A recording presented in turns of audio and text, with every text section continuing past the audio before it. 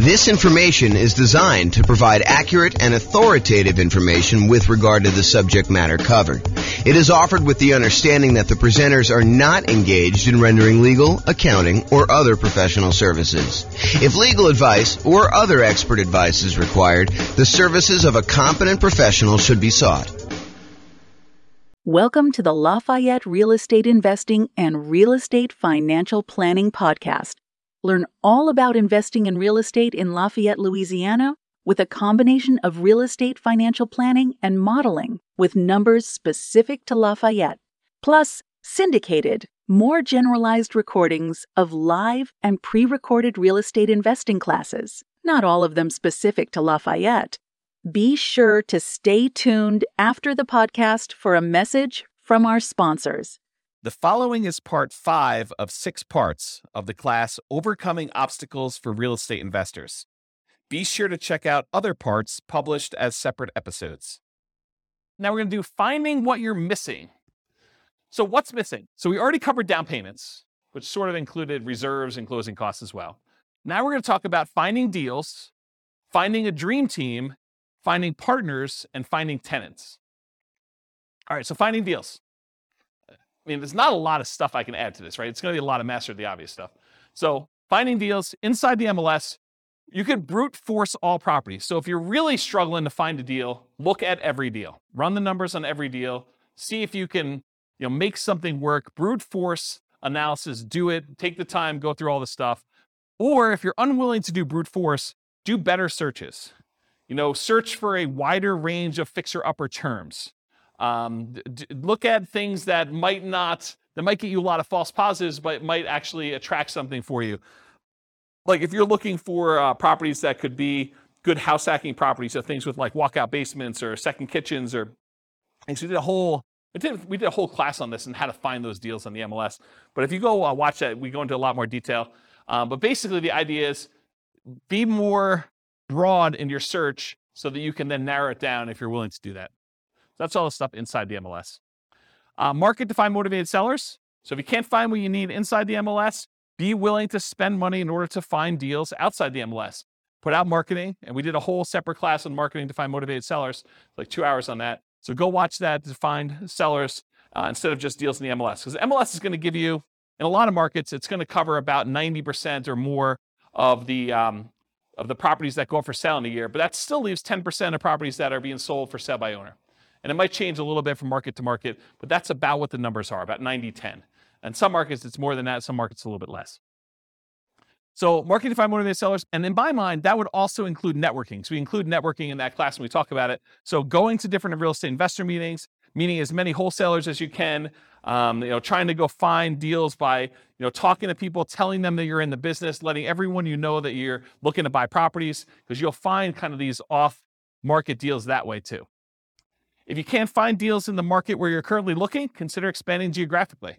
If you know, look, I went and I did a research and I found out all the properties that were bought and resold within a single year time. So that's the possible universe of all the fix and flip deals that happened in my particular marketplace. And there's not enough for me to do as many deals as I want if I had a pretty significant share of that market. Well, maybe you decide, look, I need to go to another city that's bigger than mine, maybe add a new city or 2 or 3 or 5 in order to figure out how many deals you want to do, what a reasonable size market share might be by looking at how many a certain person did, looking up the addresses of what they are and kind of matching those up and saying, even if I had that percentage of market share, could I really go and do the number of deals I wanted? And maybe you need to expand geographically into other markets in order to meet your numbers. Change your strategy to improve deal quality and quantity.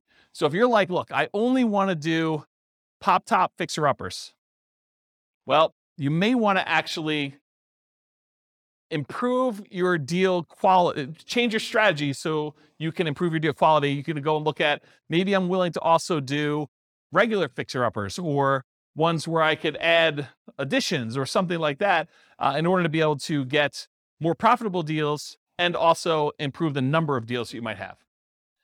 And then another obvious one, make sure you hire a real estate agent or wholesalers, and to a lesser degree, maybe a marketing person and a mentor in order to help you increase your deal flow. So those are strategies. Any that I missed? Does that help, Bill? Cool.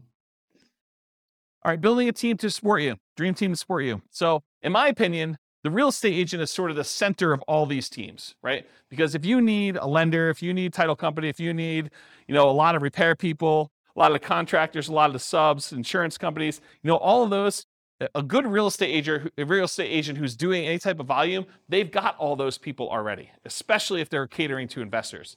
So in my opinion, you focus first on finding a good real estate agent, and then a lot of those other pieces will fall into place. You can decide whether or not you want to use the person that they've been using, or if you want to continue looking for someone to replace a weak team member that the real estate agent doesn't have a person for.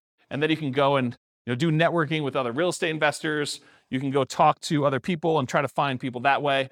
But I think that's the best strategy, is you go find the agent or agents and you really focus in on their team to start with.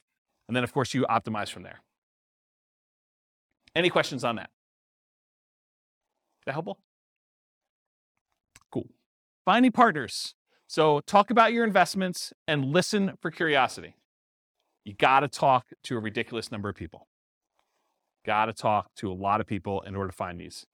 And then you can network with others, virtually and in person. And there's two schools of thought on this. I'm going to ask you guys a question. We're going to poll you. Do you think it's better to go to real estate investor club type meetings to look for real estate partners? Or do you think it's better to go to non-real estate investor club meetings in order to look for possible real estate investor partners?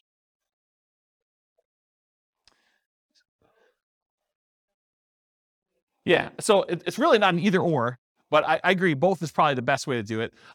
The real question is, what I was trying to get at is, do you think it's better to go to an investor meeting where there's a lot of competition, there's probably a lot of people looking for partners in that room, and they're probably pretty knowledgeable about what's involved, and maybe they're thinking, I'll just do some of this myself, and so maybe they have limited capacity to do other partnership deals because they're able to do some deals themselves?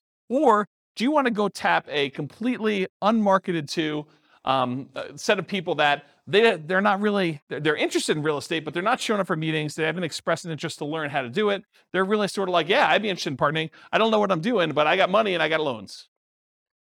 I don't know. In some ways, I think I'd rather have the second list. Right. Well, but it's, so Rachel says, if you could find the second list. And honestly, it's like everyone else, right? It's church. It's, business. It's like your work. It's like all the people you do. And you just tell them about, my husband and I just went and we flipped this property. We did really great on it. And they're like, that sounds awesome. I wish I could do that. Well, you can, right? I mean, that's how you do it. You say, well, you can, come on over for dinner. We'll talk to you about doing this and maybe you can get involved in our next deal. Okay. But that's the idea. It reminds me, it's probably not exactly the same, but this reminds me of the story of the two shoe salesmen that go to the jungle, right? And they go to the jungle and one of them phones back to the shoe company, yo, send me home, no one has shoes, there's no opportunity here. And then the other guy calls back and says, this is amazing, no one has shoes yet, right? So, I don't know, it's sort of like, which way do you want to do it? And then my final tip about finding partners is sort of a subtle kind of backdoor way. It's marketing to lenders from public record data that have made hard money or private loans. So someone who has loaned money on a real estate deal could be a source for you to partner with, or a source for money if you're looking for money partners. But if you go and you could pull up a list from public record of all the lenders that are not institutional lenders. You could try to find those, compile a list, and then mail them. Okay, so that's another way to do it. Is that helpful? That was the tip of the night. There you go. So a lot of people writing that one down. Any questions on this? Cool. Finding tenants. All right, here's the easy button. Hire a professional property manager. That way you don't have to do it at all. If you're not going to do that, make sure you start 60 to 90 days in advance of the vacancy. That means that your lease must tell the tenant that's living there, you need to tell us 90 days in advance whether you're planning on renewing your lease, and then we're going to renew it at that point, or you're not going to renew your lease and you plan on moving out so that we can start marketing the property. Make sure that your lease allows you to start marketing the property. Make sure you check that you can do this in your marketplace, but make sure that you're allowed to market the property early and that you have the permission in the lease written out so that you can go show the property to prospective tenants while the other tenant is still living there. So unless you have multiple vacancies, realize you're really only looking for one tenant. So you're not trying to find 100 people, you're trying to find one. And not everyone is looking every day. So make sure you have reasonable expectations going into this, that if you put up an ad and you don't get like 50 calls on day one, that's not the end of the world. Expect to spend money on marketing. I think a lot of folks they've gotten a little bit spoiled in a lot of marketplaces where you put up an ad on like Craigslist or Zillow or something like that, and you get 15 phone calls, and you find your tenant within a week. Yeah, I mean, it doesn't always work that way. There are markets where it's softer, where you have a surplus of rentals, and it takes some time to market properties. And sometimes you may need to market it hard and do more than just put up an ad and hope that the phone rings and kind of field phone calls. So expect to spend some money on marketing, maximize the marketing you can do all the stuff you can on the web, do signs at the property, in the yard if you can, like all those different things. Network with other local investors to find out what's working locally. So usually after an investor has filled their properties, they're really open to sharing. While they have a property for rent, they may not be super open to sharing. But once that property is filled and they've got no vacancy, they're happy to tell you where they're marketing. Assumes you have a great offering, so make sure you're doing all the stuff that you should be doing to the property. You can't try to rent a piece of crap and then tell me that you can't find tenants.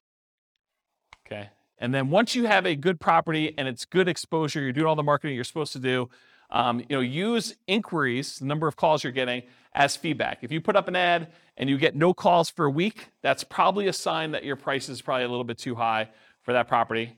And maybe you drop the price. That's probably the next lever to do. Once you know that you have really good photos, the property is marketed appropriately, it's up on the web, you verified that, you've got all your signs and other marketing out there, and you're doing all the other stuff that the most successful investors in your market are doing. Any questions on this? Cool. This concludes part 5 of 6 on overcoming obstacles for real estate investors. Listen to the next episode, part 6 of 6, on inner game. With home prices up, mortgage interest rates up, and rents up, but not quite enough to counteract the higher prices and interest rates. Cash flow on rental properties in Lafayette is harder than ever. Book a call with the Real Estate Financial Planner to apply our proprietary 88 strategies to improve cash flow on your rentals. See the show notes for a link to schedule your call and improve your cash flow today. If you're a real estate agent, lender, or professional in Lafayette that wants to help our real estate investor listeners, consider reaching out to learn about collaboration opportunities with this podcast. We'd love to add more value to our listeners by having you assist our investors buy, sell, and finance their real estate investments. See the show notes to schedule a call to discuss collaboration opportunities.